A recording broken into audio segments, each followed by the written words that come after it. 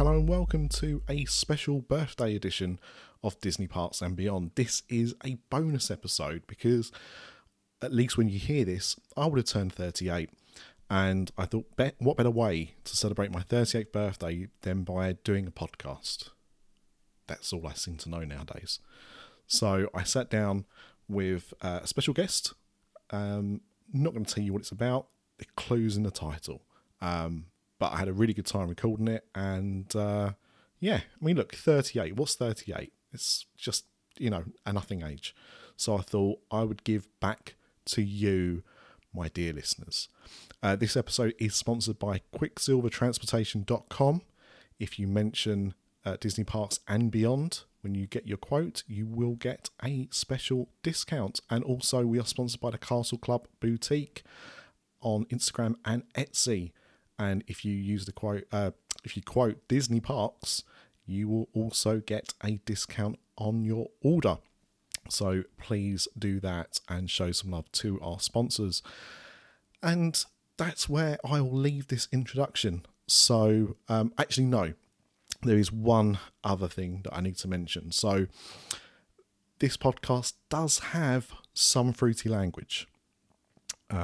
When I say some fruity language, a fair bit of fruity language, actually. But I could have edited it all out. I didn't really want to do that. I wanted to try and keep the authenticity of it. So it's all left in.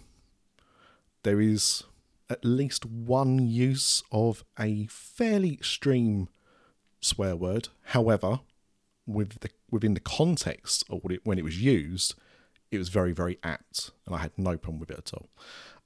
But yeah, this is a more traditional, old school episode of Diz After Dark, really, than Disney Parks and Beyond. But hey, this is a bonus episode, so it doesn't really fit into any kind of real genre. This is just for fun, and I had a really great time recording it, and I hope you enjoy it as much as I had fun recording it.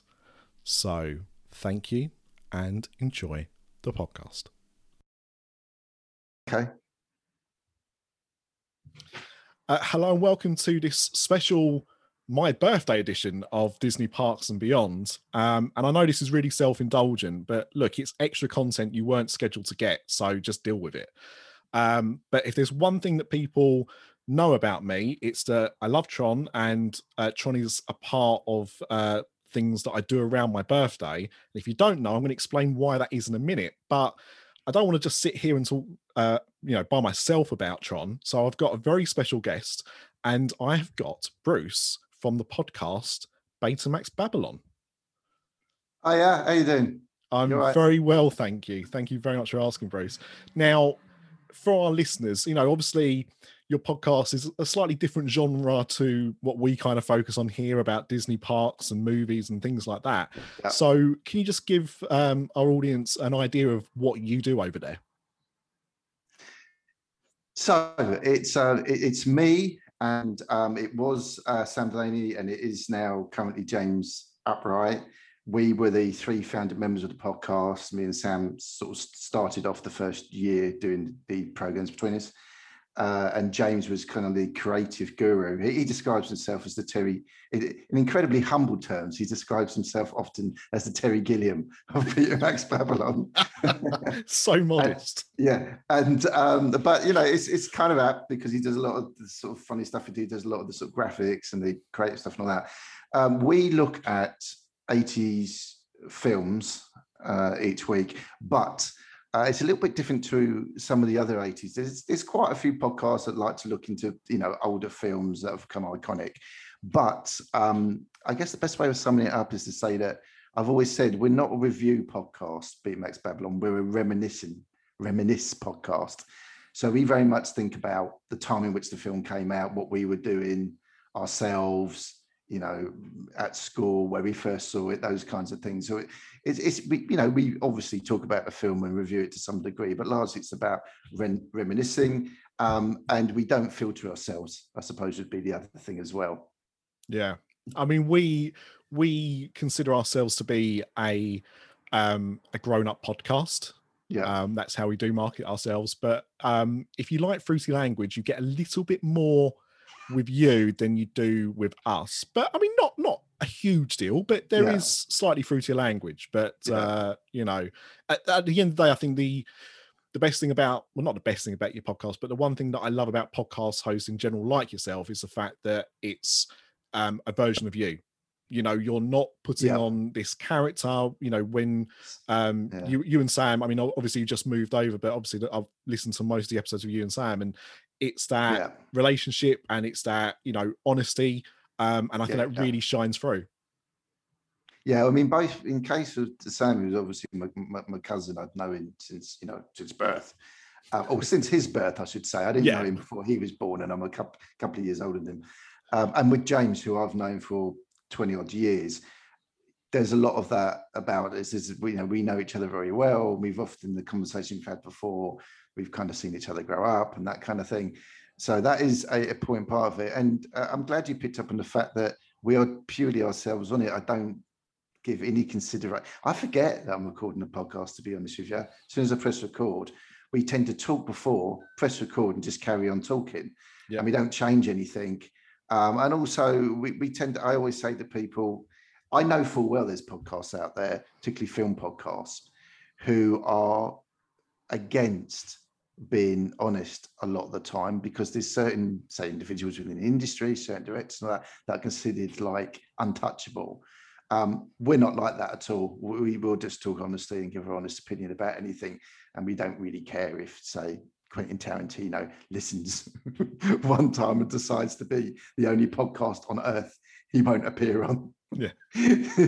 Doesn't bother us. So yeah, that's us. Unfiltered is just kind of, you know, us talking. We don't host, we just talk and record it and then send it out into the world. Yeah.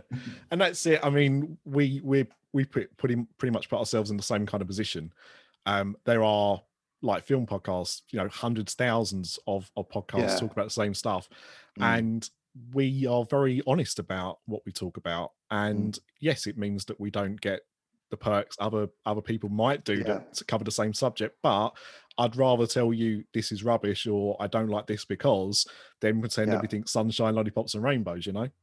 Yeah, no, totally, because I just don't see the point in that. There's more than enough you know, movie shill podcasts out there run by sort of non-critical fanboys. There's far too many of them. There's quite enough of them. If that's your sort of, if you want to sort of, you know, get a circle jerk, then that's fine. But I think, you know, we're a little bit different. You know, we're just solely honest. Sometimes we run a podcast and think, shit, probably shouldn't have said that. Too late now. You know? Yeah. I've had to do a little bit of creative editing in my time, mainly because one of my co-hosts, Craig, has said something that shouldn't have gone out to public. But more often than not, it goes out unfiltered, and I think, again, that's a good way, because you're showing your true colours, and I think it's good to be honest. But I did ask you one because I wanted to talk about Tron. So my reason for why it's associated with my birthday, when I turned 29. I wasn't having a midlife crisis. I had that at 20, bizarrely. But I was just thinking about, I wanted to do something at that change, the 29 to 30. And I thought, what can I do? And I thought, well, a film that's always kind of played quite an important role in my life is both Tron and Tron Legacy. So I decided to start watching Tron at about 11 o'clock, so it would fall into the next night. So I'd go from 29 to 30. Yeah. And ever since then, so for the last 8 years, I've done the same routine. I've put one of the films on before the stroke of midnight, and I watch it through to see my birthday, because everyone else in my house goes to bed really early. So it's kind of a good excuse, but it's become my kind of birthday ritual. At least my 30s. I don't know if I'm going to change it up when I hit my 40s. That's to be determined. But certainly for now, it's been Tron. That's a commitment.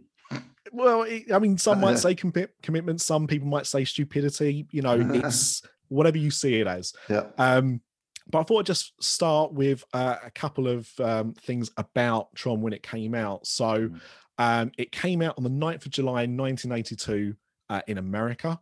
and it went on to gross $4 million in its opening weekend and gross $50 million globally by the end of its run.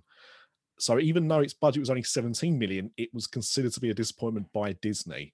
But there's a few things to point out here at this point, and that's it opened a month after E.T., which was still earning about $12 million a weekend at that time, and was at that time the biggest film of all time.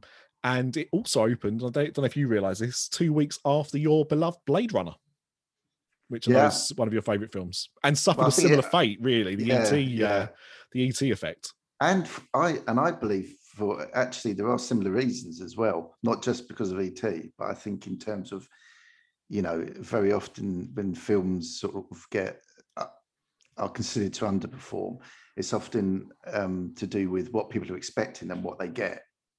And I think both Tron and Blade Runner had an element of that to them.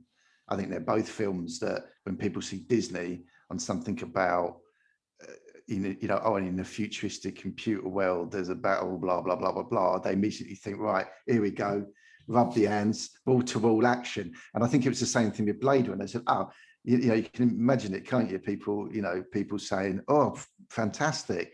It's Han Solo and Indiana Jones in the future fighting robots. It's going to be wall-to-wall action. I think in both those films, because they got something somewhat more cerebral, it affected them as much as the E.T. effect obviously would affect you, but I think a lot of it came from that for sure.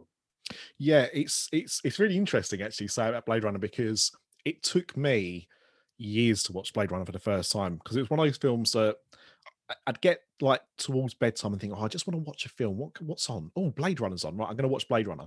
And I'd sit there watching it, and I'd always fall asleep about halfway through. And it was because I started watching it late, admittedly, but also because it's a film that demands your attention. It does, yeah. So you can't just kind of watch it for the visuals. You need to actually follow the dialogue and what's going on. And it's in that regard quite, as you say, cerebral. But I think the interesting thing about both films is, even now, Tron to a lesser extent, but certainly Blade Runner, is that they hold up incredibly well. Like the effects and everything like that are absolutely stunning. And whilst Tron doesn't obviously hold up as well, the actual effects and how they did them was incredible for the time, and still really haven't been matched.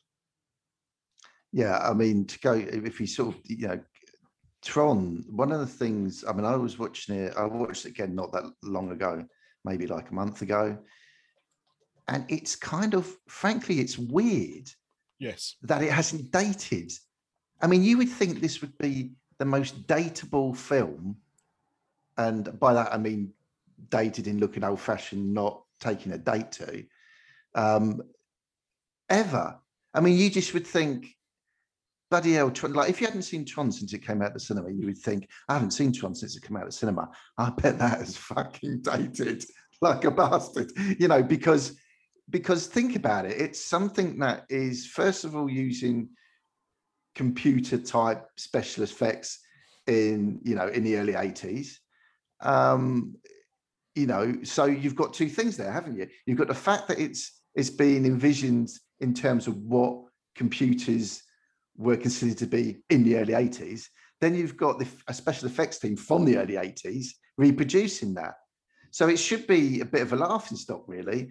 But it's bizarre how, especially if you watch it in HD now, it's bizarre how it hasn't dated. It should have dated way more than it has. I mean, it's quite an extraordinary feat, really, that it hasn't. It should be laughable, really. It should be an absolute bloody laughing stock, Tron, now, but it isn't. Well, the funny thing is, like, if I think of like some films around that time, so the one I always think of, and it's not the only one, but it's one that always comes to mind, is Jumping Jack Flash, because that film is where she's getting messages on her computer, someone talking to her, but it's obviously such an 80s computer using such cheap computer technology that it probably looked dated like 3 or 4 years after it came out, so absolutely. It's quite incredible that they've managed to keep, as you say, just managed to be like ahead of the curve, I suppose. Just nothing's kind of come close.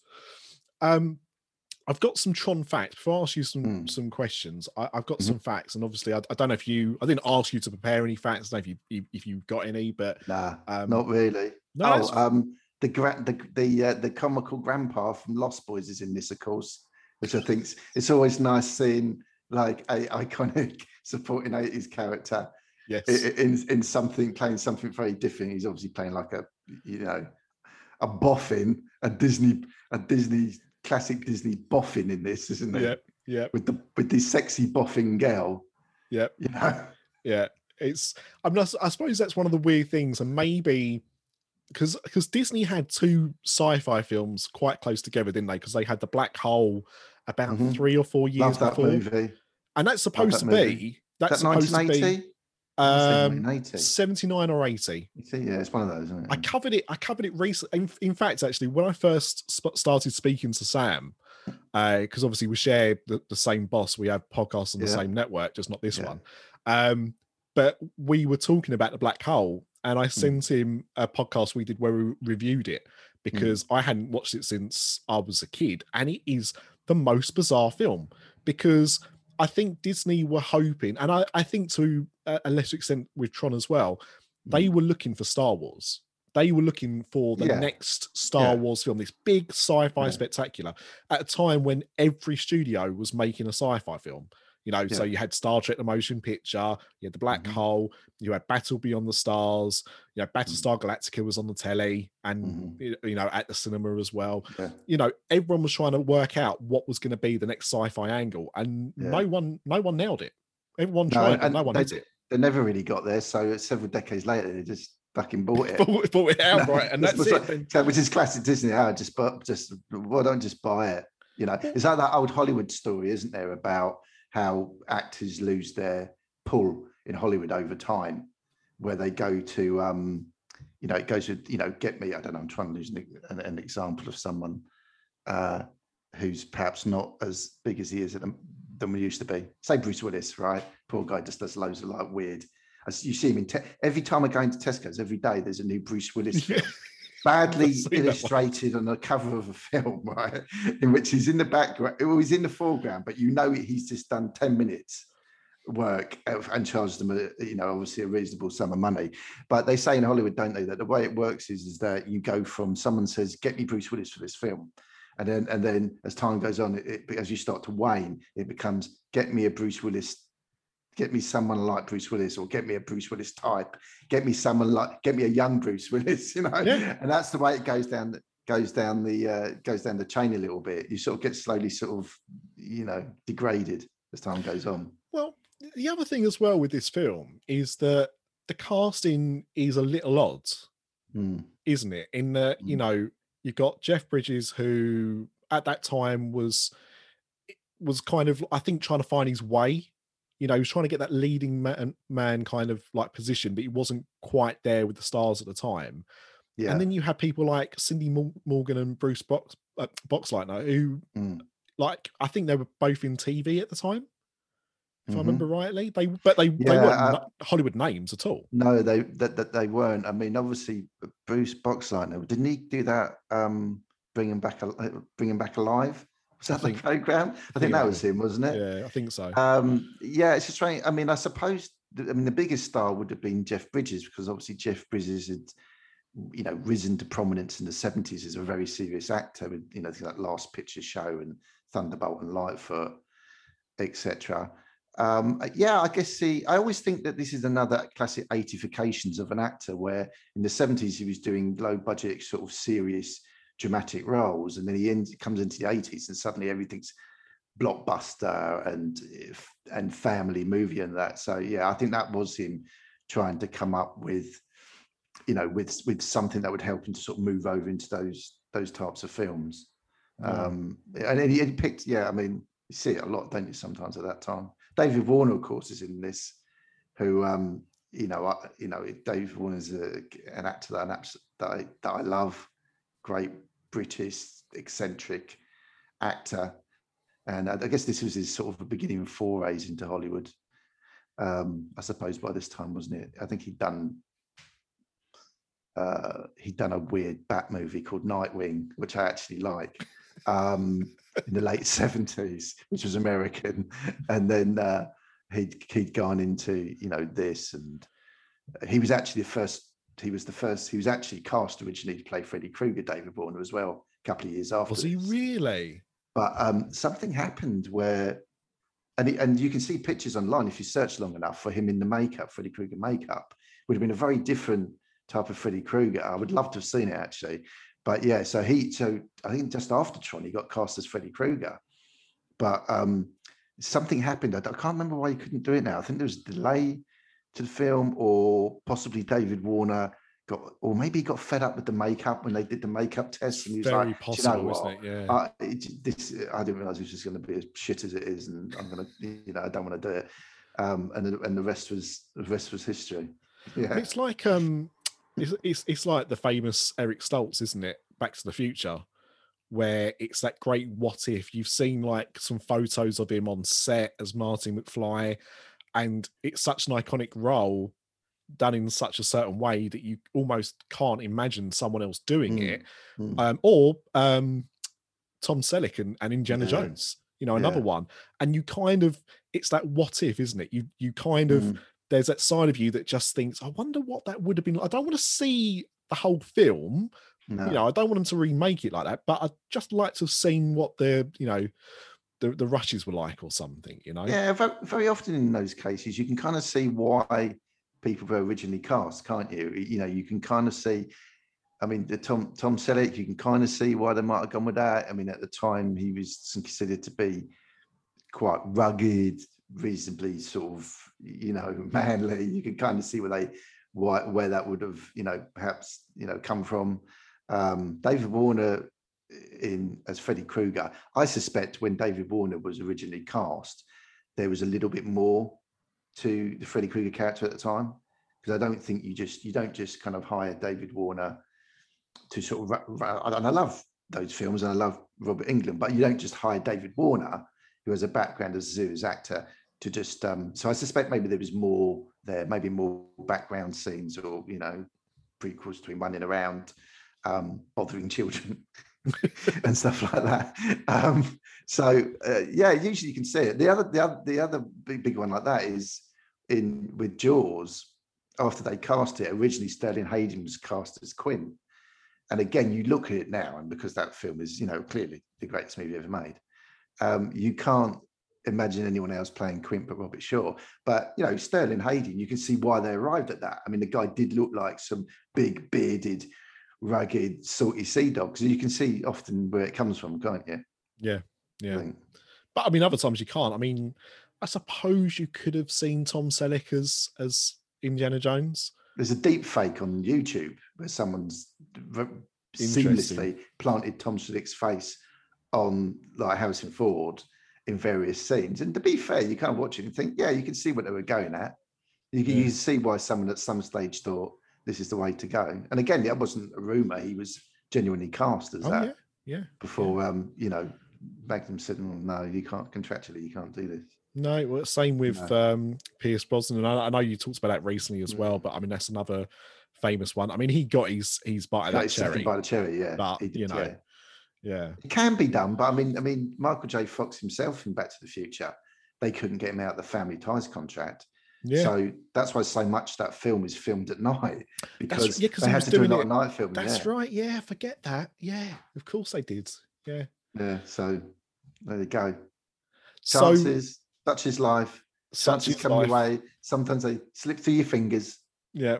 Another thing like that, actually, before I go back onto steer the ship back onto Tron, is I've watched a few documentaries now like this. So I watched one about the Tim Burton Superman film.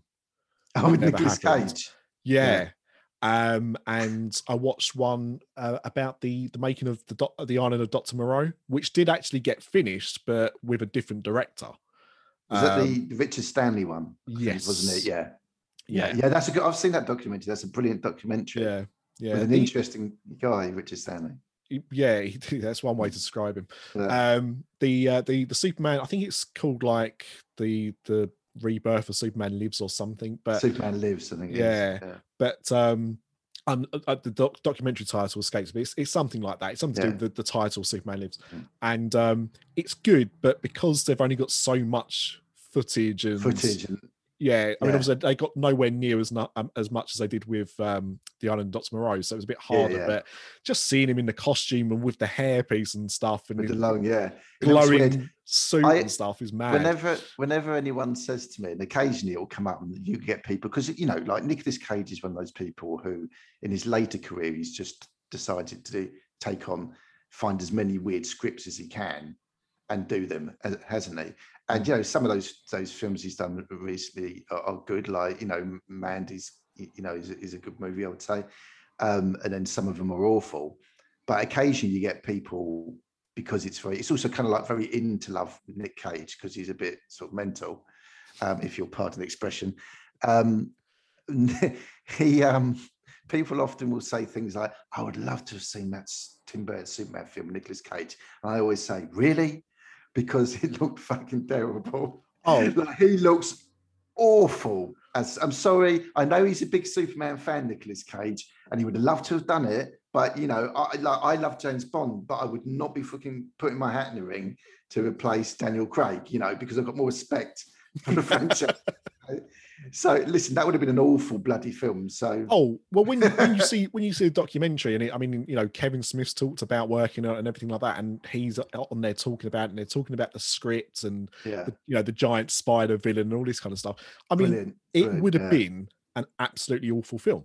Yeah, so we've been saved from an absolutely awful film. So you're right. Sometimes it's fun to learn about it, but stay away from it. So back to Tron. Yeah. Sorry, I've done the Babylon. No. You've been Babylon there. Not at all. We unfortunately my listeners will not be unaware of this because we do this all the time. We go off on tangents and then we'll swerve back on eventually. So the first thing I've got here is the creator of Tron was Steven Lisberger, and he was inspired to make Tron after seeing a demo of Pong in the 70s. So Atari's Pong. Wow. Which makes sense, I suppose, when you think about it, because, black and white and, the lines and everything, it kind of gets there. Yep. And the name Tron was actually just taken from the word electronic. He just took a section out of the word and went, "No, it works well. That'll do."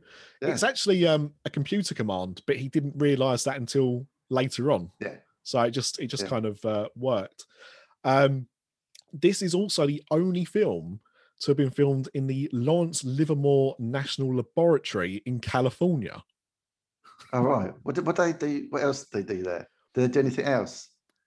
Not filming, but cultivate biochemical weaponry. Yeah, it's like that.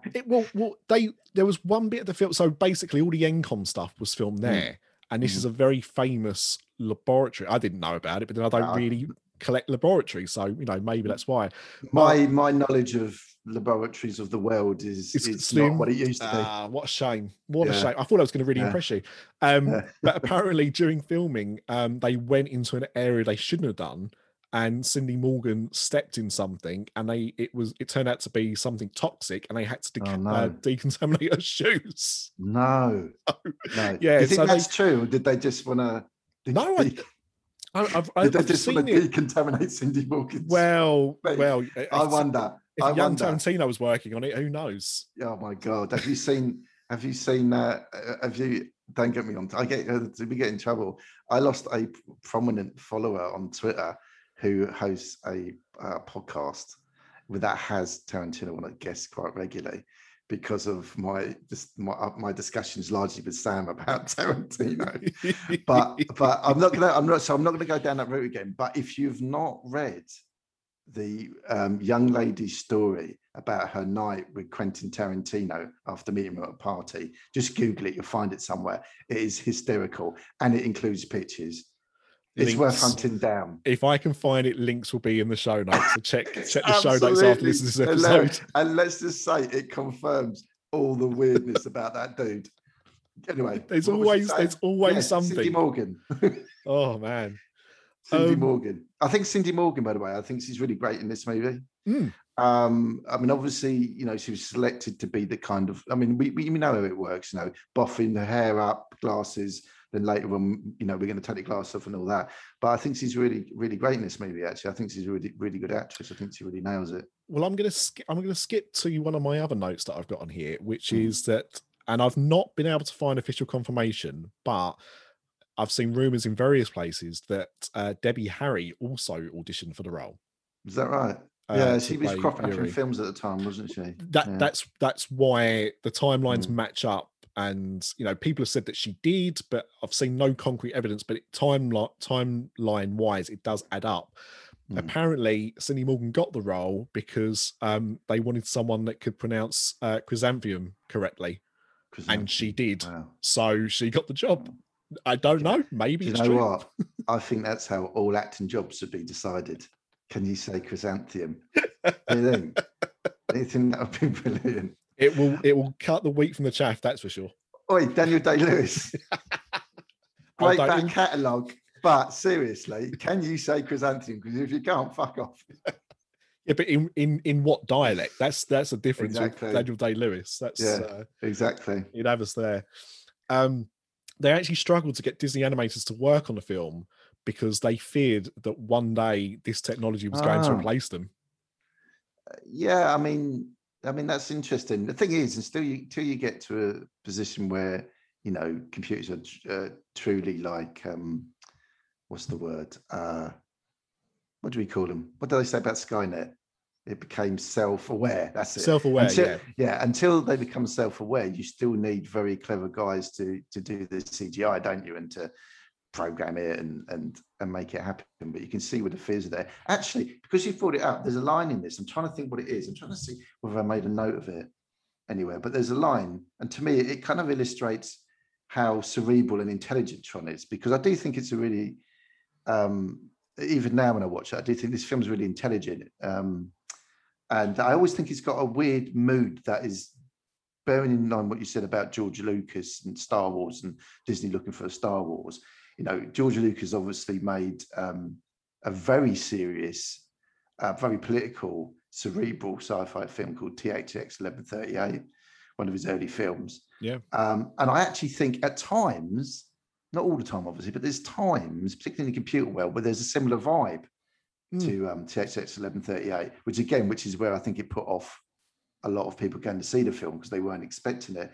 There's a line when the old grandpa from Lost Boys, he literally says, when computers and machines start thinking for themselves, humans will stop.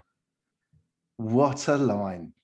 I mean, that's an amazing line. And that's basically a line that has influenced virtually every sci-fi film that came after, serious sci-fi film that came afterwards. Yeah. So I think this film really has a magnificent script. I just wanted to get that in there because I think that's one of the things I like about this film.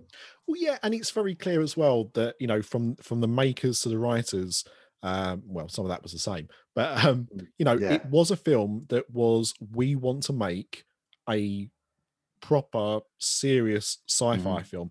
One of my co-hosts on here had a rant a few months ago about The Mandalorian because and Star Wars in general, in the fact that this is supposed to be all advanced technology, and yet they still weld everything. And that really bugs him.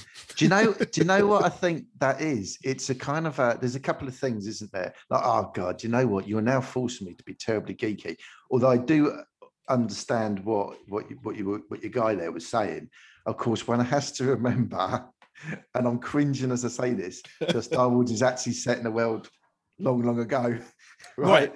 But having said that, I still think that there is a truism to the fact that you can still see a lot of futuristic films and people are still welding. I think in the latest I think not the latest Star Wars film. I think, what am I thinking of? Some other sci-fi film recently. They still weld in a lot of those Star Trek films. Yeah. They are set. They are definitely set in the future. Like with Star Wars, it's nondescript. This is not a pylon into futuristic welders, but there is a lot of truth in it. I think that where that comes from is, I think the great Ridley Scott's Alien changed a lot of aspects about sci-fi. In that, when he made Alien, he said, "Look, this is a futuristic spaceship, but I want it to not look futuristic too much. I want it to look a bit haphazard. I want it to look a bit industrial and that kind of thing." And I think since then, when people have decided, I'm making a sci-fi film, but with a bit of gravitas, The Mandalorian is aimed at being a little bit more gravitas to say the first Star Wars film. I think that they tend to do a bit of old-fashioned stuff like that, a bit of rooty stuff, a bit of I'm keeping the trade alive type stuff, just because they feel it makes it feel a bit rootier, a bit more down to earth, a bit grittier, a bit more sort of, the great Richard Donner, who sadly passed away the other day, used to say that the key to like fantasy films is verisimilitude. Don't look it up. I've done it for you. It basically means that even though you're dealing with a fantastical topic, still make it believable as possible. Hence the whole "you'll believe a man can fly" thing. Yeah. So I think that's where that comes from. Yeah. I think that's a good counter argument. Absolutely. We'll wait to see if we get any feedback on that from him. The effects in Tron were not CGI, which I think a lot of people thought they might have been. But instead, matte paintings were used in some scenes, and all the glowing costumes of the programs were done what were like basically animated on each frame of film.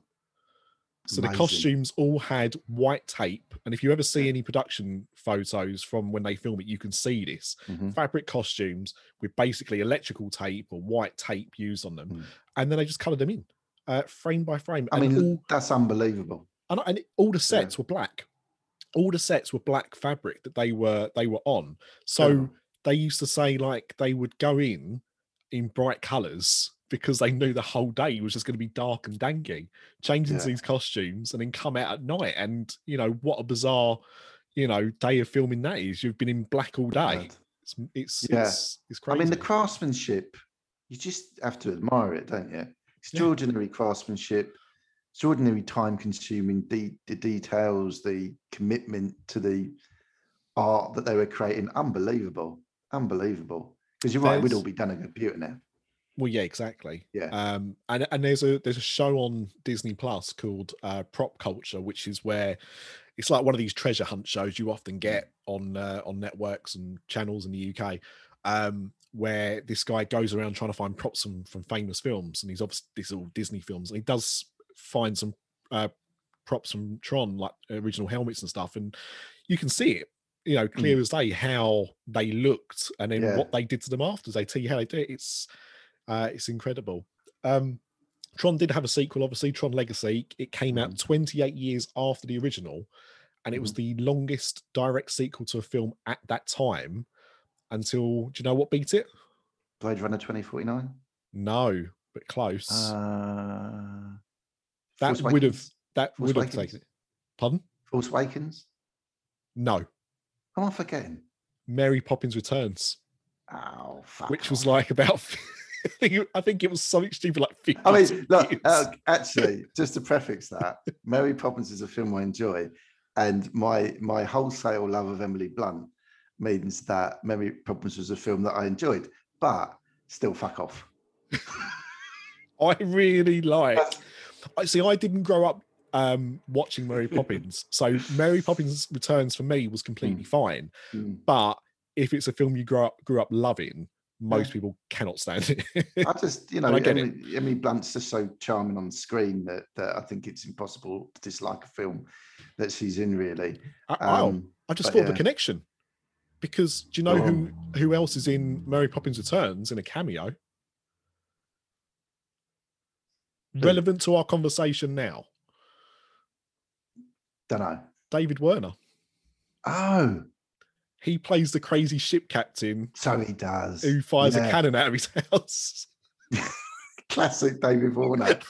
I'd seen him for years. Probably based on an actual David Warner incident, that. Because his crackers, famously crackers, David Warner. If you're listening, David Warner, I actually do love you. Yeah, please come on either podcast. The actual arcade machine that came out based on the film, which is also called I love that. That was the greatest ever video arcade game ever. Well, it actually made more money than the film did.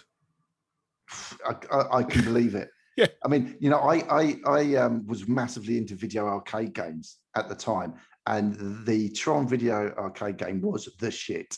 Yeah. It was the one that people queued up for to play. It was great, and it looked great, and they a lot of attention to the joystick handle was made to actually look like it come out of Tron. I mean, all kinds of good shit like that. I'd love to own one of them. Put it in my house somewhere. I'm sure I'm pretty sure they remade them recently, as they do sometimes with old arcade cabinets. You can buy some of the more classic ones, and it had that really nice bright blue joystick, didn't it? And sexy as fuck it was. It was a really sexy machine. I have I've got some when Tron Legacy came out, because it came out at a point in life where I had disposable income because I didn't have kids. We were over in America just before it came out, and so all the shops had Tron Legacy merchandise everywhere, and I bought everything I could. And one of the sets I bought actually has a miniature Tron arcade cabinet.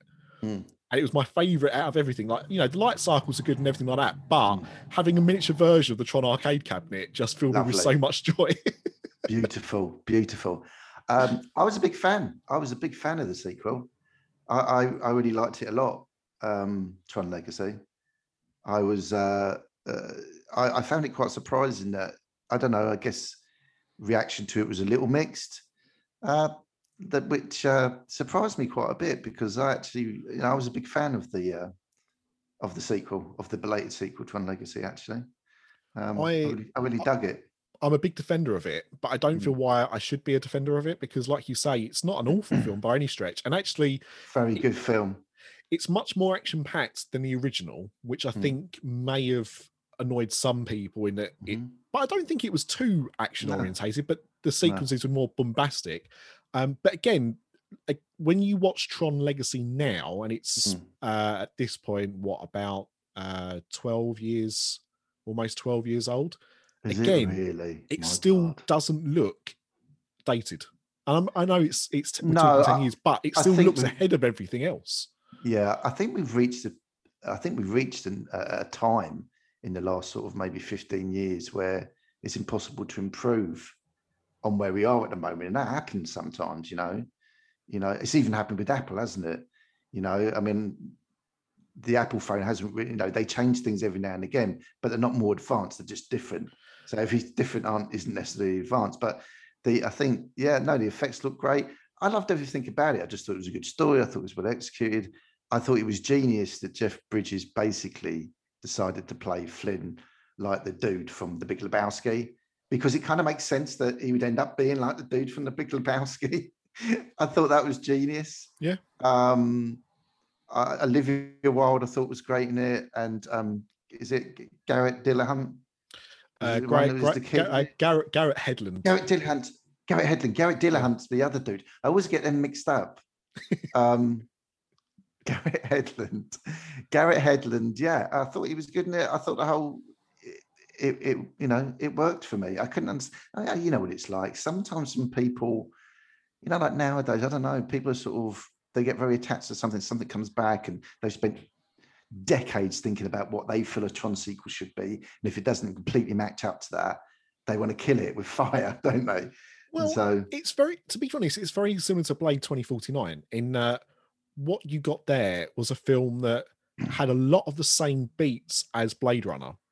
Visually, it looked like a slight improvement, but you still felt very much in the world. The music was very familiar. You had Harrison Ford come back for it, and yet again, it underperformed. Now, Tron Legacy, when it came out, Disney were and I was doing a lot of following Disney and started doing Disney podcasts around this time, so I'm watching a lot of what they're saying, and they were hyping this up as being Avatar, like the next Avatar. Now, at that point, Avatar had become the biggest film. It earned over $1 billion. Tron Legacy earned just shy of 500 million, and yet Disney were like, well, that's flopped. And then, a year or two later, bought Lucasfilm. So then, and the weird thing is, I don't know if you know this, but Shanghai Disneyland opened a few years ago with a Tron roller coaster. Okay. And that same roller coaster is now is currently being built for their Florida park, Walt Disney World, which to me is weird. I mean, I'm very excited because the ride looks incredible, but there's no sequel that's been announced. Lots of rumors, but no sequel's been announced. No spin-off TV series. You've got a whole platform now for you to create content, and there's nothing Tron. So why the hell would you be building a roller coaster for a franchise you effectively killed off 10 years ago? It's You know very what? weird. They're because you've had certain Disney films that have been based on theme park rides, haven't you? Yes. I'm no expert on Disney theme park rides. I knew in fact, what's weird is I know I'm not a little kid, right? Admittedly, but about maybe 8 or 9 years ago, I went to Disney. What's the Florida one? Land or World? World in Florida. World, right? Okay. Yeah. So I went to Disney World.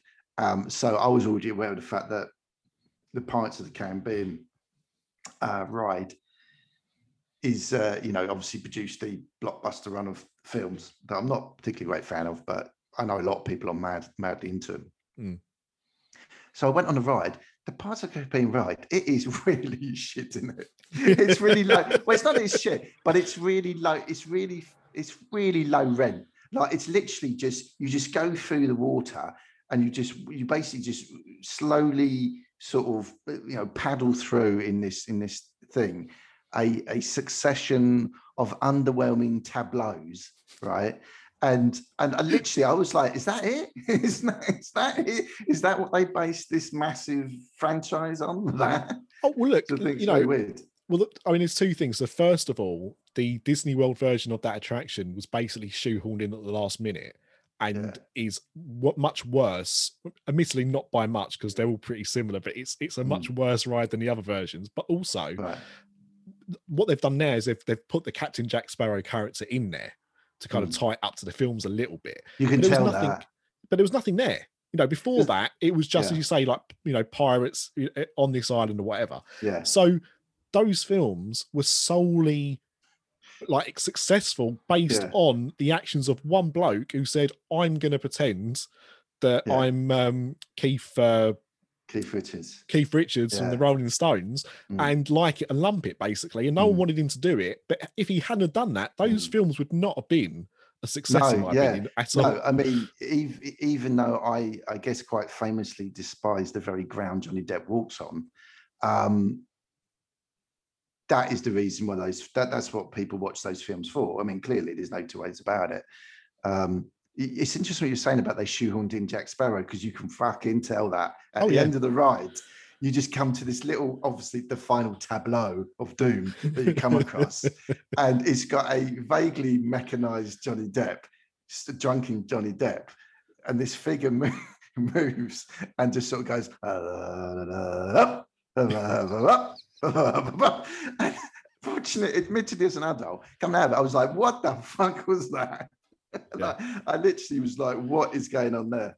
I had no idea, but you're right. But what my point I was going to make is, maybe they're trying to do the same thing with Tron. Maybe they're saying, let's get a Tron theme park ride to try and, which sounds it sounds like the tail wagging the dog, doesn't it? In the most egregious fashion.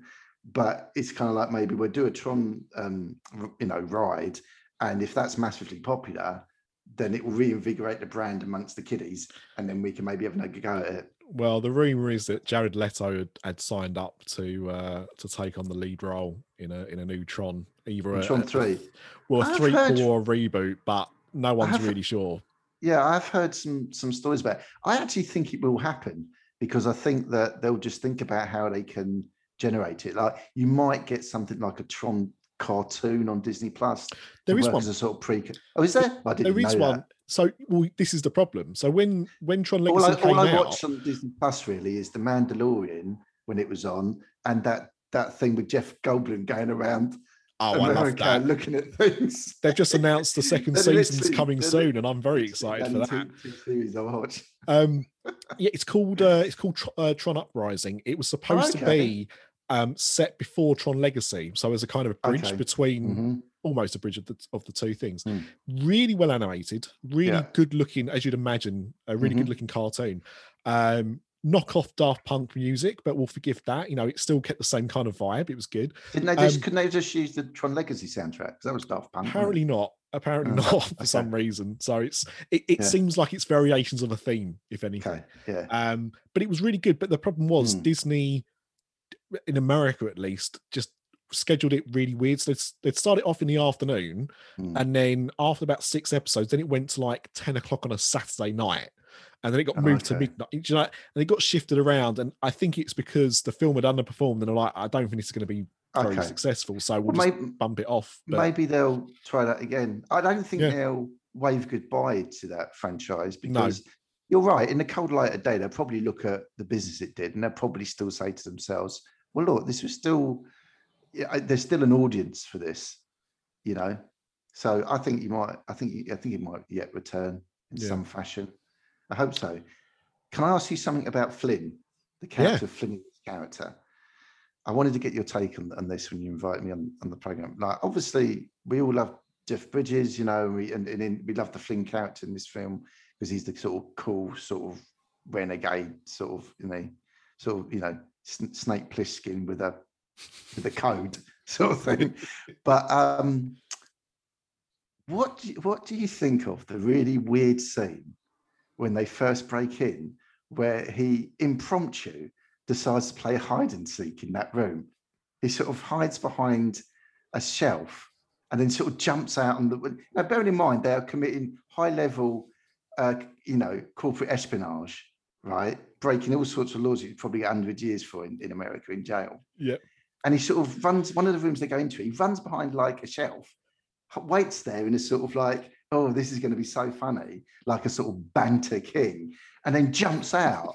And do you remember that bit? Like, what is that? That's a really odd bit of characterization. Like, I what the fuck is wrong with him? I would like to think, and obviously I Puts me off the don't know. character a bit. Yeah, I would like to think that it was something he did on set, just messing about, and they decided to leave it. So they keep it in. Maybe you're right. I don't think it, but that's too big a thing for it to be that. But that is literally my only explanation, because otherwise, you're right. Why would anyone in that situation think this is what I'm going to do? What a really weird thing to do. But like James Bond breaking in, wouldn't it, to the Kremlin, and like with Felix Leiter, and he breaks in and Felix Leiter hides behind a bookcase and then goes boo to James Bond. It's just so weird. Such a weird scene. I thought, what were they trying to say about his character? Because I mean, maybe in the early 80s, I guess, maybe because there were a lot of films that had pranks in them, didn't they?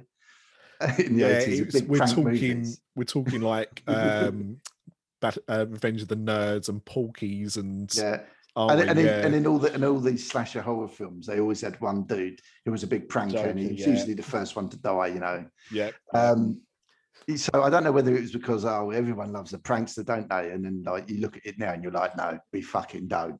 No one likes a prankster. The last 20 years, no one has liked a prankster.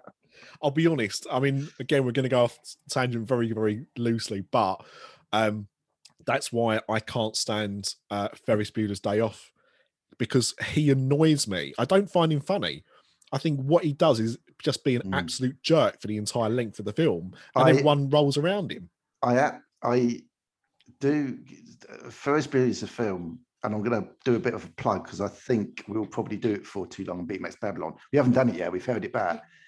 It's a film which I think has a number of scenes in it, Ferris Bueller, that I think are really actually quite beautiful scenes. A couple of scenes, oddly. But if I can use, am I allowed to use my one C-bomb quota? Yeah. Can I? Right. Yeah. So, but there is no two ways about it. Ferris Bueller is without doubt one of the biggest cunts in the history of cinema, because he's clearly got a best mate who is, I think, not in the best of mental health, and he just seems to spend his life making it even worse. So he's an awful person. But anyway, I'll save that for a later Betamax Babylon episode. I've got to be honest. I'm very tempted to clip that as a soundbite and change my my text alert tone on my phone. That's a glorious quote. I might even have it put on my headstone, if I'm honest. I'll credit you to it. Don't worry. It was glorious.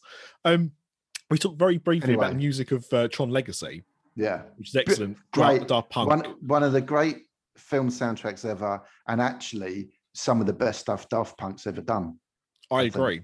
And I was very sad to hear they announced their split recently, but I actually went out last Record Store Day, last year's one, and they re-released for the 10th anniversary the Tron Legacy soundtrack. Now I don't have an LP player because I'm not cool enough to have that. I thought it'd be a good piece to have in my kind of collection.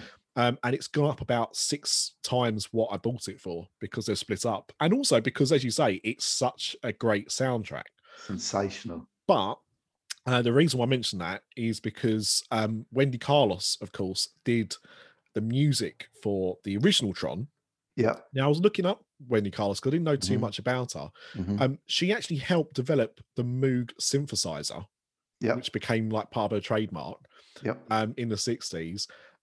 She won some Grammy Awards reworking, I think it was Sebastian Bach music. Clockwork Orange. For Clockwork Orange. Well, and that led to her doing A Clockwork Orange and The Shining. But also she was originally a man. Yeah, she was born a man, that's correct. Yeah. She was Walter. I think Kubrick kind of brought her to prominence, didn't he? Yes. Basically with Clockwork Orange. She'd done some like reworking of classical music using the synthesizer. And then Stanley Kubrick was like, this is what I need for my films. And it makes sense because I didn't realize that actually. And I only watched The Shining for the first time about 4 or 5 years ago, maybe. Oh, really? The music in that. Yeah, it's one of those films that I had always kind of wanted to see, but I'd seen so much of like the big scenes in it that I felt I didn't need to see the film. Are you also, when you're someone like me and I'm into any type of film, I have no particular genre I favour, but I am certainly a big fan of, horror films throughout the ages. Are you kind of not so much into horror? Because when you always tend to think, I'm sure everyone likes horror films, but if you're not that into horror films, why would you necessarily have seen The Shining if it's not your sort of thing, I've got to be honest, I don't really, like, having watched it now, I don't really think The Shining is a horror. I suppose in some ways it is. It has a lot of the tropes, but I didn't watch it in the same way that I would see maybe something a bit more modern where you're waiting for lots of jump scares and stuff like that. The Shining is much more kind of like psychological. It's a Kubrick. Really? It's Kubrick's idea of a horror film. Yeah, just like Full Metal Jacket is Kubrick's idea of a war film, and it's a very good comparison because Full Metal Jacket is not a traditional war film. No, and The Shining's not a traditional horror film. I love The Shining. Like now, I've discovered it. I've watched it a fair few times, and I actually quite like Doctor Sleep. Actually, I think Doctor Sleep's a masterpiece. I've recently said on Betamax Babylon that it's quite amazing that, both Blade Runner and The Shining, 2 masterpieces from the early 80s, both had extremely belated sequels made. And in my opinion, both of them are masterpieces as well. Obviously, Dr. Sleep was actually based on a sequel book written by So it kind of, it was less risky because it's like Stephen King had already decided, I've got an idea for a sequel and written a book. I think Dr. Sleep is, I thought it was the best film the year it came out. I thought it was the best film of the year. And the thing is, those 2 films and Tron Legacy, bleated sequels, and again, Tron Legacy I think is terrific. Yeah, but all of them didn't do that well. The 3, Tron Legacy did much better, but both Blade Runner and Doctor Sleep disappeared. And I watched that. I went to see Doctor Sleep the weekend it came out, and I was like, "Oh, this is going to do really well," and just disappeared. I was like, "How's this disappeared? Like, what is wrong with people?" Yeah, no, I couldn't believe it. You think of some of the shit that makes tons of money, and you're kind of like, "What the fuck?" Again, I don't want to go down the road because I do it, but there were some of the. I know it's a bugbear, and I've gone about it on my other podcast. But the thing with the Marvel Cinematic Universe is, those films always make huge amounts of money, and that's fine because there's an audience for them, and I see them all myself, But I think there's an idea, isn't there, that every single one of those films is brilliant, and it's like, well, they're not. They're like any long-standing multiple film franchise. Some are good, some are very good, some aren't so good, some are shit. That's just how it is. And if you don't think that, then you're not really watching them with an open mind. You're just like backing a football team. You've got your, things like Avengers Endgame or like the first Guardians of the Galaxy, and you've got Thor 2. Don't pretend those films are all of the same quality, because they're not. No, they're not. So I think you're right. I was the same thing with Doctor Sleep. I saw it. It came out Halloween in the UK, Yes, and right, I saw the first showings of it at like about 11:30 in the morning, because I was I was well up for it, and I went to it and I said, "Fuck me, that film is bloody sensational." But here's the thing: we all think. In fact, you're a good example. We all think, and the studio would have thought, The Shining. Everyone loves The Shining. Everyone's seen it. But for example, you hadn't seen it until fairly recently. So you're assuming everyone's seen it. And plus, it does always come back to the fact that you've got the catchment area of, you either make a kids film or you make films for the 16 to 24-year-old demographic that largely goes to the cinema outside of the kids, right? And kids will go with their parents. And the problem is, probably the most people right now, and it's sad to say, but we have to admit it, that most cared about Blade Runner and most care about Shining, even though they're both iconic. How many 16 to 24-year-olds in 2019 or wherever I think Doctor Sleep came out are massive iconic fans of The Shining and Blade Runner? Probably not as many as we would hope. And I think that proves it. Proves it. Yeah, because those people that either watched it when it first came out, or saw it on TV, saw it on video in the 80s, in the 90s. When that would have come out of the cinema, they would have been teenage, early 20s maybe. Yeah. Well, add 30 years onto that. Yeah. Not everyone has the time, or still does, go to the cinema to see films. So unless you're, what they should have done, really, and this is what they could have done with Tron, what they could have done with Blade Runner, is re-release them. Have them come out a month before your sequel's coming out, and say, and we've got this great new film coming out, but this is what it's based on, or this is what it's a sequel to. Yeah. And then let people go and watch that. And it gives people a chance to catch up on the story you're trying to tell, or the continuation, whatever it is. But otherwise, you are just saying, oh, well, I'm sure people have got it on Blu-ray, or they've called it on a Sky movie channel or something. And that's, as you say, it's not always the correct assumption.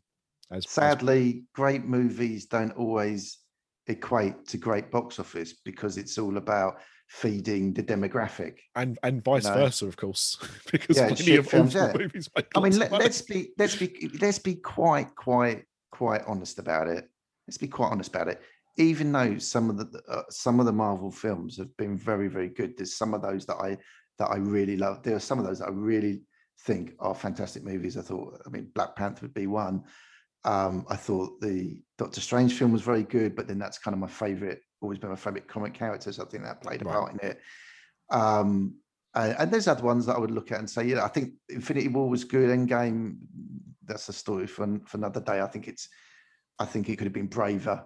I'm not a big fan of the sort of comic relief, because we don't want to get too serious for the kids thing you always feel in that film. But anyway, at the end of the day, Disney, and they are the smartest operators on the block. They know we could do a shit on a plate, call it Marvel, and every kid in the world would want to see it, regardless. And they know that, So perhaps you should be grateful that they've made so many films that have had a high standard, because they probably don't have to, Yeah. But unfortunately, we all sat around thinking Shining, Blade Runner, unbelievable movies.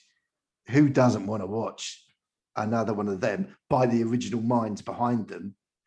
Not just a money grab, but by the original minds behind them. Who doesn't want to watch that? Turns out that not enough people were sitting around thinking about Blade Runner as much as I do, and The Shining. Unfortunately, at least in Tron's case, as you said at the top of the podcast, in the cold light of day, it's actually a really successful film.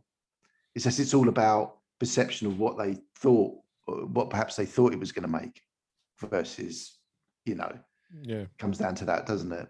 That's what it always comes down to, because there's a counters behind everything. This is our projection. If it comes in way below our projection, even if the film's successful, we're still going to put a cross next to it. Yeah. Yeah. I've got Tron Legacy. I've got 3 more facts that I wanted to Yep. read out to you because I thought they were interesting, and then I've got a couple of questions to ask you. Yeah. So the first one is the reason why they use discs in the film as weapons is because Steven Lisberger was very anti-gun. Oh, okay. You Yeah. know, which Cool. is quite refreshing, really, because Definitely needs more of them in America. Sorry, American listeners, but you need to get off your gun fetish. It's ridiculous. Oh, I say it all the time, and I do get a lot of hate for it. Yeah. Tron was seen by a young John Lasseter who saw the technology and actively pursued Disney to open a studio dedicated to doing CG work. They declined. He carried on working at Lucasfilm, opened up Pixar, and a few years later we got Toy Story. So you could almost say that, you know, we've got Tron to be grateful for, you know, Pixar, which again is another company that makes some very good films and some not so good ones. There's a nice link. Can I do a little link to our new episode that has come out? I think is coming out when we're recording this right now. Is our latest episodes on the marvelous Howard the Duck, and Howard the Duck also played a large role in Pixar ended up in Disney, because Howard the Duck, which if you listen to my podcast, I'm actually rather a fan of in my own way, was such a financial flop for George Lucas and Lucasfilm that he had to sell Pixar, or what was at the time Pixar, to his mate Steve Jobs, and he said, well, I'll buy that off you. And so that's the reason why it went over, you know. Incredible. When Lucas sold it. So yeah, in the same way it kind of then found its way over to Disney eventually, but that's how it came out of Lucas's hands. Wow. The last fact I had was that Tron was made using a computer which had 2 megabytes of RAM and 330 megs of storage, which at the time was pretty rare. Yeah. And as a comparison, because I looked this up, an iPhone 11, which is obviously an older model now, has 4 gig of RAM, which is 2,000 times more powerful than what made the computers that made Tron. Amazing. In our pocket. In our pocket, and we're still not doing it. Yeah. I mean, why are we not all making Tron films? Yeah, what's the matter with you? Come on. You could have made at least another couple of Tron films while we've been recording this. If I wasn't making podcasts, that's what I would be doing. Making Tron films, absolutely. So I just had a few questions to ask you about Tron itself, and then we'll wrap up. So the first one is, do you remember when you first saw it? Yeah, I saw it at the cinema. I saw it at the cinema, and I remember really, really loving it. I didn't get all the little aspects of it, which I think if you watch it now, you sort of pick up some more of the clever shit that's in it. But I was really into it. I really liked it. I had Pong and the early game systems I was really into. So it really spoke to me. So yeah, I saw it at the cinema, and I was a fan at the time. Excellent. So I was going to kind of follow up. You kind of said it already, really. Is, what were your thoughts when you first saw it?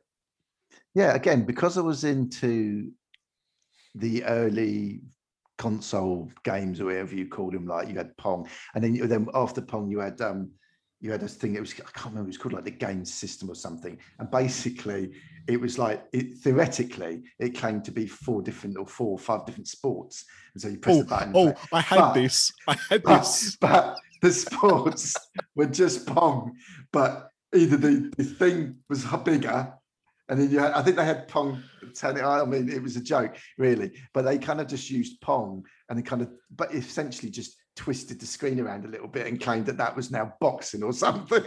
I had one, and it was like, again, like 4 games in one, or 4 sports, and it was like tennis, table tennis, hockey, and everyone was Pong, but either the ball would be a bit bigger, or there'd be like 4 bats instead of one. That's exactly it. Yeah, exactly that. But I mean, I guess that was all they could come up with at the time. Yeah. But nevertheless, at the time, I fucking loved it. Yeah. At the time, it was well exciting. Did it have any kind of impact on you culturally, do you think? And I'll tell you the reason why I asked that question is because when I first saw it, so I'm born in 83, obviously, so I didn't get to see Tron at the cinema, but I remember catching it on TV, Mhm. and I was just about 4 or 5, and just kind of mesmerised by it because of how it looked. Mhm. And I said to my mum, "Do you know what this film is?" Because I kind of walked in halfway through, Mm. and that weekend, my dad had got it from the video shop, and Mm. I watched it, a fair few times, and I was just kind of like really mesmerised by how it looked because it didn't look like anything else. And at that time, I just started to watch Star Wars as well, Mhm. so I Yep. started to know what sci-fi was, but it didn't Yeah. look like sci-fi to me, and I don't know what it looked like, but it looked like something I'd Mm. never seen before. Well, I think that's the key, isn't it? I mean, I tell you what, when I was a kid, I was really, because I very much was from the Star Wars generation, where the first kind of film I ever saw at the cinema was a Star Wars film. Um, I kind of I liked seeing new worlds. To me that summed up that time. It was Star Wars or Indiana Jones. The Star Trek movies when they started making them. So I really loved like seeing different worlds on screen, the fantasy movies as well, things like Krulls, different. And that's what it was. This was like a completely new type of different world that you're being introduced to, the computer world.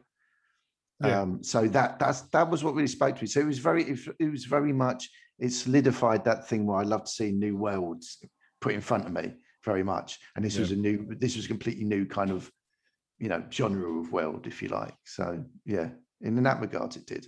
By the way, one quick thing: Mm. have you ever noticed how? And this used to really bother me watching the film. I could never figure out why. I think it's Flynn.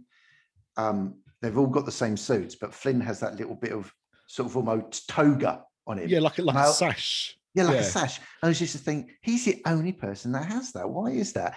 And it wasn't until the last time I watched it about a month ago that I thought, I know why he's got that. It's to make him easily, to make him more easily to spot that that's Flynn and amongst the other people, because everyone else kind of looks the same when they're all on screen together. And they obviously went, this is great, but he looks a little bit like Tron and a little bit like the guy that escapes with him. And you can tell it, you can imagine the meeting going on. Well, why don't we just give him a fucking toga to wear? It looks like fucking John Belushi in Animal House.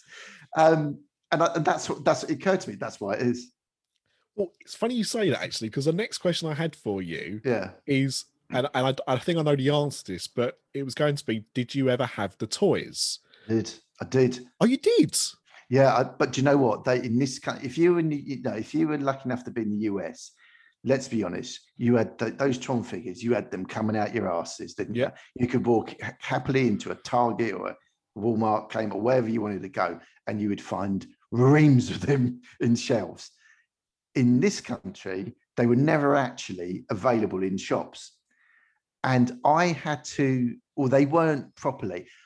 I had to go to the only place that had them was Forbidden Planet, what was then Forbidden Planet 2, which I think I spoke about in a recent Betamax You know Babylon. what you did, and it was really Yeah. funny when you were talking about that, because I used to go to the Forbidden Planet on New Oxford Street, the one just by Centrepoint, which originally had comic books upstairs, and then downstairs had books, and then it branched out a little bit, and then it started to have toys to the side, and then the comics at the back still. Prior to, I can't remember what it might have been on Raiders of the Lost Ark episode. In fact, I think it was. No, it was. Yeah. And so prior to Forbidden Planet becoming a mega store, right? And I know there's a Forbidden Planet in America, there's a couple in America, and there's one in Scotland and all that. Prior to that, it was a much smaller store that was called Forbidden Planet, and it was just a comic store, and it was like your typical tiny pokey comic store, but it got obviously bigger and bigger and bigger. And they started when they started making more kind of fantasy films and comic films, they started getting in film related stuff to that. And so what they did is they then opened a second shop, called it Forbidden Planet 2, kind of not all that far away, probably about like a 20-minute walk away, which just had their movie stuff. So then Forbidden Planet was for like just the comic stuff. Forbidden Planet 2 was where you went to for your movie stuff. And the thing about it, because they had stores in America as well, is they would themselves import small amounts of toys. So you couldn't walk into a toy shop and get Tron toys. No. But if you went there, you had to go to like this specialist store. And I remember going in there, and I know exactly what happened, and it still sort of rankled me, but there was a sort of pleasant coda to this. I went into Forbidden Planet 2 and I saw the Tron figures and I was like, fucking hell, fuck, what are these, But of course, because I hadn't gone into Forbidden Planet 2 on the day, literally, they'd put them out. You bet your ass they'd sold out of Flynn's and Trons, right? Because that always happens. So all they had left was Sark, David Warner, right? Yeah. And they had the sort of, I can't remember what it was called, the toy. The guards. The guards, yeah, that had the big sticks and all that shit. So obviously, I was a bit deflated, but I bought both of them. And then your viewers are going to love this story. I guarantee it, right? Then I was so obsessed about, and on the back, on the back it says collect them all. Yeah. And it had a picture of Sark, the thing, and then it had Tron and Flynn. I'm looking at Tron and Flynn. I almost was crying. I was like, don't talk to me. Collect them all. I fucking would if I could. They're fucking not in the country. I'd love to fucking collect them all, Mr. fucking Tommy. It was Tommy that made them. It was Tommy, yeah. So do you know what I did? I fucking wrote the Tommy in Japan. I took it to the top levels of Tommy. And I said, can you help in my sort of childish scrawl? I wrote a letter saying, I live in Great Britain and we don't get Tron toys.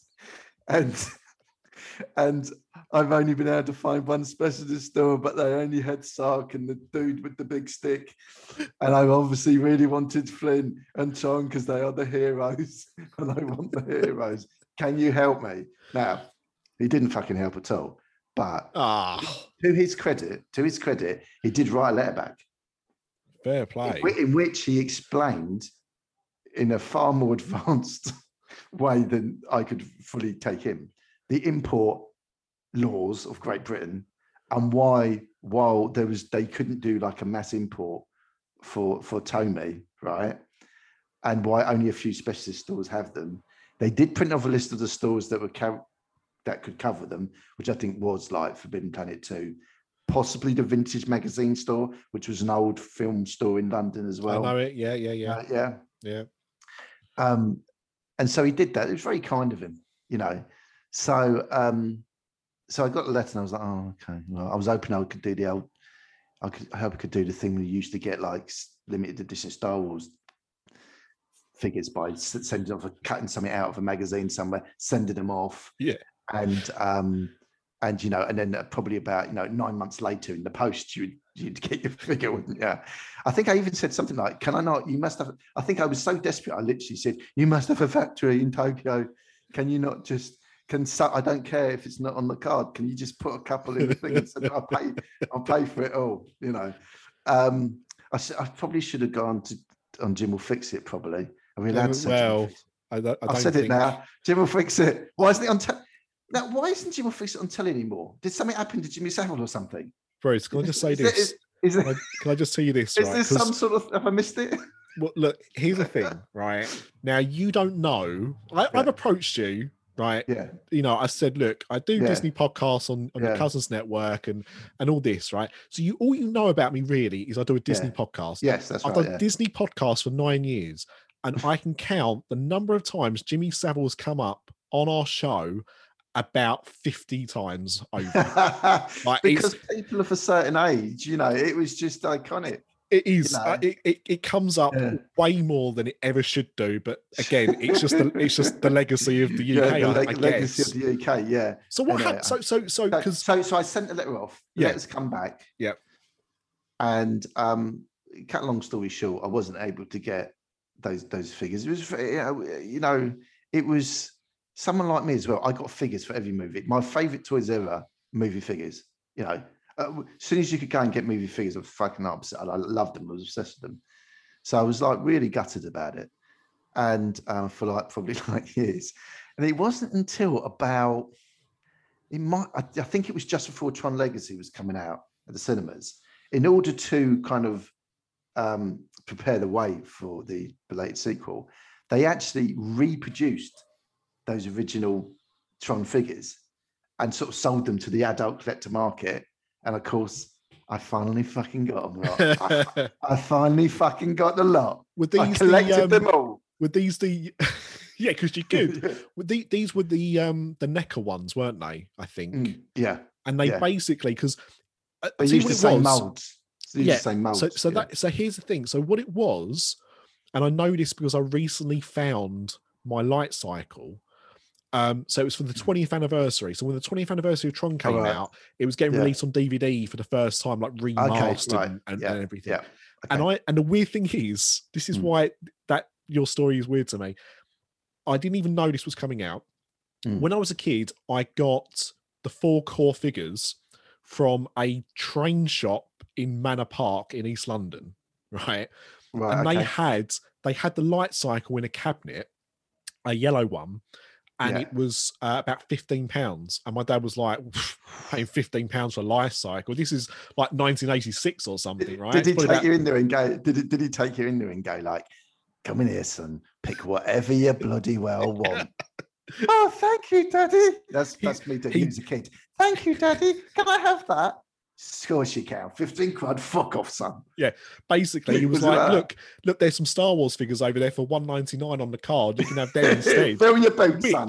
Which I mean, I have literally just in the last month found 3 Star Wars figures that I, for some reason, never opened. So I'm very excited about that. But most of my $1.99 ones got ripped open as soon as I left the shop. Right. So I never got the light cycle, but I knew it existed because I saw it in the shop. So I had the 4 core figures. And for people that have never seen these were the same size of Star Wars figures, same level of articulation, like 5 points of articulation, but they were made of clear resin plastic. I'm not sure. Yeah, to try and create the illusion of that. Look, but the weird thing is that so number one, the faces were also made of the same stuff, so they didn't look realistic. No, they didn't. Also, like Tron was purple, I think, and Flynn was like a kind of blue color, but neither of them looked like the right color. So actually, the only ones that looked realistic to the film were the 2 villains. That's true. Yeah, the Sark one looked. By the way, I think I saw the other day that I don't know if it is NECA or no, I think it might be. What's that other one called? Diamond Select. Diamond Select. Yeah, I think they brought out like kind of like new Tron from the original film figures, which look quite realistic. Well, recently, I believe. I have got 4 of those figures. They've only made 3. But they made I think it was like Walgreens or something in America did a Flynn, a normal looking Flynn. The regular release Flynn was him as like an infiltrator. So it's when he's disguised as a bad guy. So there's only 3 characters, but there's 4 figures. And I've got those. However, they are just about to release a box set of the 3 figures. And the display for it and the box it comes in is the Tron arcade cabinet, and the 3 figures are in the monitor of the arcade cabinet. And because my wife has left the house just now, I can confirm to everyone listening, I pre-ordered it. It cost £89, and she's going to absolutely kill me when it arrives. But I'm going to say nothing until it turns up because it's going to be a big box. Does it not? Does she not listen to your podcast then? No. She listened to some of them, but this one she'll probably listen to this episode way after it's arrived if it turns up on time. When you said I can say this to you now because my wife's left the house, I thought you were going to say I can say this to you now because my wife's left me. I thought interesting update for the future. When this turns up, she might well do. We'll have to wait and see. But I've done that on the proviso that if I pre-ordered it, so if it does turn up, I hadn't yet opened the Tron figures I'd already bought from Diamond Select. So I'm just going to resell those to kind of cover the cost of buying the box. Do they look all right? They look amazing. They look really. I think in terms of figures, they look really, really good. I think I saw a sort of like a picture of them when Tron Legacy came out. I was so kind of like enjoyed it, and I guess still probably tapping into how I was at the time with the original Tron, that I did think about getting from from Hong Kong the the Hot Toys figure of Oh, Sam. What's his name? yeah, Sam. Sam Flynn. Sam Flynn, yeah. Yeah. And on his light cycle, because I thought, oh, and it lights up and the wheels go out, looks fucking sexy. Obviously, it's really, really expensive because those Hot Toys things are majorly expensive. And I did briefly think about getting one because I know somebody in sort of Hong Kong that lives quite near this store, and he said, "Oh, I'll get it just from there, I'll ship it." And I went, "No, I can't do it. I can't do it." But I was really tempted. That would have been like proper big boys toy. Hot Toys are incredible generally, but Yeah. I remember because they released the Sam Flynn with the light cycle, and they released the Kevin Flynn in his kind of like robe get up, and very, very cool. But yeah, I mean that is big boy purchases when you're talking about Hot Toys. They are expensive. Yeah. But those NECA ones, so yes, I didn't know they were coming out. I had the 4 original figures, but never had a light cycle. And I walked into New Forbidden Planet, the Shaftesbury Avenue mega store that they have. Yep. And I just walked in there, was looking around the toy aisle like I normally do, and there was this Tron light cycle, and I was like, Jesus Christ, they've remade it. And they only had the yellow one left, but I was like, that will do. Any light cycle will do. Yeah. So like you, I kind of was able to fulfill my missed childhood when they re-released and that was the thing, because they used the original molds, they were the same figures. So it really was that bit of nostalgia, wasn't it? Yeah, I mean, I'm trying to think. I think they maybe the only other one I think they re-released a company. I think it was Ideal re-released. Ideal have re-released a couple of things using the original molds. I know the incredibly noisy but beloved wind-up Evel Knievel. Oh yeah, Sun Cycle. Yeah, and they used the original molds for that, so the little Evel Knievel figure still looked fucking strange. Molds.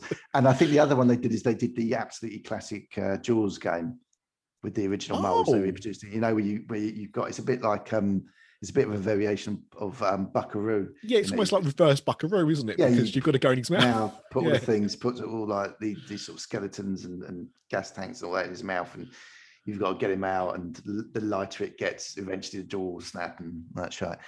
So they've done that, but yeah, no, they were really cool. I bought so much stuff from Tron Legacy when it came out. The Spin Master stuff was nowhere near as good as obviously some of the other stuff that we've talked about in terms of quality. Some of it was quite good. Like I got some talking figures where the faces were animated, and that was quite a clever effect. Yeah. The little action figures themselves were, what they were, I suppose, but the light cycles were quite cool that went with them. But I was just a sucker for it. I think I'd waited so long for new Tron merchandise that I was just like, I just have one of everything. And of course, I've got nowhere to store it. But one day I would like to think I've got enough room or move to a bigger house, and will be able to display all this stuff in one piece, because there's some really nice looking stuff. And that's the thing with Tron. Even if you watch the film and think it's a load of nonsense, or you don't find it entertaining, I've yet to, and my wife is on that side of the spectrum, but you can't watch it and not be impressed by how it looks. Like it looks like nothing else. The whole design of it, the vehicles, the costumes, the sets for both films just look like nothing else. And so I think even if you don't appreciate the films in the way they were intended, you can at least say this is a work of art. Exactly. That's what it is. Yeah. I totally agree with you. Now, there is just one thing. You've asked me to answer a few things about this film that you've noticed. So I want to wrap this episode up in a minute. But before I do that, I want to ask you, what the hell is Jamont, and why does he look like he has a penis for a head?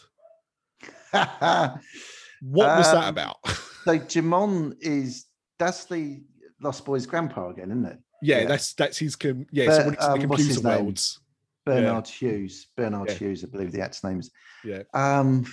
It's weird, isn't it? It's for a film that gets all the costumes right and like the helmet designs right. What was the thought behind that costume? It's very weird. It's a cross between it's a cross between a male the male sexual organ and the blue fucking what's his name? The blue elephant dude on the keyboard in Star Wars. Sort of cross between I can't remember his name. Is it Cy Rubles? That's the band, isn't it? I don't know. Anyway, everyone knows who we're talking about. I guess. Yeah, he said a cross between him and a big fucking computer cock. It's, There's no two ways about it. I no, don't know. Maybe they didn't like the actor, and they said, and the costume department were like, "Oh yeah, he's annoying, isn't it? I'll make him look like a big fucking computerized cock." the other thing as well History. is because they're walking onto these sets. It's all, they're filming it in black and white. The sets are all black. Their costumes have just got tape on. Maybe they just turn around to him and he, maybe he said, "Well, hang on a second, this looks like a giant cock on my head." And they just went, "Don't worry, we're animating this. It's going to look completely different." Yeah, it's very strange. I Rather than don't know like a what black the and idea white cock, was. it will look like a big, bright blue glowing cock. Flashing cock, yeah, like Dr. Manhattan's penis, isn't it? That's That's the what it looks like. inspiration. Looks like Dr. Manhattan. Dr. Manhattan's penis was based on, that. I think we've solved it. That's it. Solve the There you go. mystery. That's Well, it. It's all done. If you've learned nothing else over the course of this There you episode of go. the podcast, you've learned where they got the inspiration for Dr. Manhattan. Because, bearing in mind, Watchmen was about 4 years after this. So Yeah, it makes sense. Yeah, definitely afterwards. Makes sense. Inspired. Bruce, it's been an absolute treat. Thank you so much for coming on and joining me to talk about Tron. And of course, everything from Jimmy Savile to Forbidden Planet in between. Just once again, and I will put some links in the show notes anyway, but just once again, where can people find your kind of social media presence? So the Betamax Babylon Twitter account, which is where we're kind of like most active, is at Betamax Babylon. We're also, you can just search us on like Instagram, and we're on Facebook as well. So please sort of, follow us, keep an eye on there. But yeah, our Twitter account is where we do all our sort of polls and various sort of bits and bobs and just general conversations about 80s. Yeah. All that kind of stuff is done on there mostly. So yeah, follow us on that. And does James do your adverts as well? Yeah, no, he's everything creative he does. So the logo, the teaser adverts, the odd little video he once. I don't know if anyone, if you saw what happened we did Labyrinth recently, and we were talking about the weird sort of Cockney worm on Labyrinth, and James, who also likes collecting like the toys for certain things when they come up, he decided that he wanted to get this toy that's come out based on the little Cockney worm geezer in Labyrinth. So he went on eBay and he had a picture of someone holding one, and it was a really good looking, replica toy of this thing. So he ordered it, and when it came through, it was just like some fucking piece of shit, cuddly furry thing. Don't. Absolute rubbish. I've not bought one. Rubbish. I've not bought one off eBay. Careful. But I bought one on Amazon. And it's due in about 2 weeks. 2 weeks, right?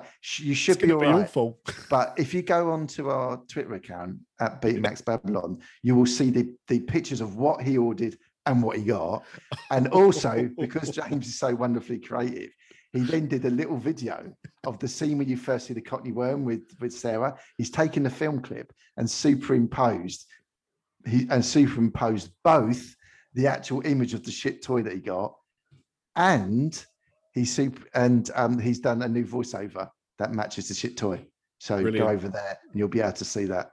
I'll find the kind of nonsense he gets up to. I'll find a tweet and include it in as well. But no, Bruce, thank you so much. No problem for coming on and talking to me. Yep. And keep cranking out Babylon. That's what I say. I will. We're going for world domination. Don't worry. So that was the podcast. Bruce was great. I've never met Bruce before. We just had exchanged some messages on social media. So it really felt like someone I'd met before, but I hadn't, But to me, it felt like we had a really nice, fun conversation. It reminded me a little bit of a Branch and Ripley, if I'm honest, especially on some of the tangents we went on, and the fact that Forbidden Planet once again got a mention. When are they going to sponsor any of my podcasts? That's what I want to know. But Bruce, thank you again. It was great to meet you, and would love to, if the right idea comes along, I'd love to do another one of these with you sometime. But that's it. So I am now going to celebrate a little bit of my birthday because unfortunately my birthday this year falls on a Monday, which is podcast record. And basically I just like to keep a schedule. So I will have some kind of birthday celebration at some point of the day before I need to record an episode of that Universal podcast. So the things I do for you, dear listener, I hope you appreciate the sacrifice. But no, I hope you enjoyed that. It was really great to talk about Tron when we did talk about Tron, but all the other stuff was good as well. And yeah, please give Betamax Babylon a listen. They put out some really great stuff. Their Raiders of the Lost Ark episode from about a month or so ago was particularly good, but they're all good. But I think sometimes if you love the film as well, then that kind of helps going in. But definitely go and check out some of their episodes. And we'll see you for a regular Disney Parks and Beyond next week. This podcast is part of the After Dark Podcast Network.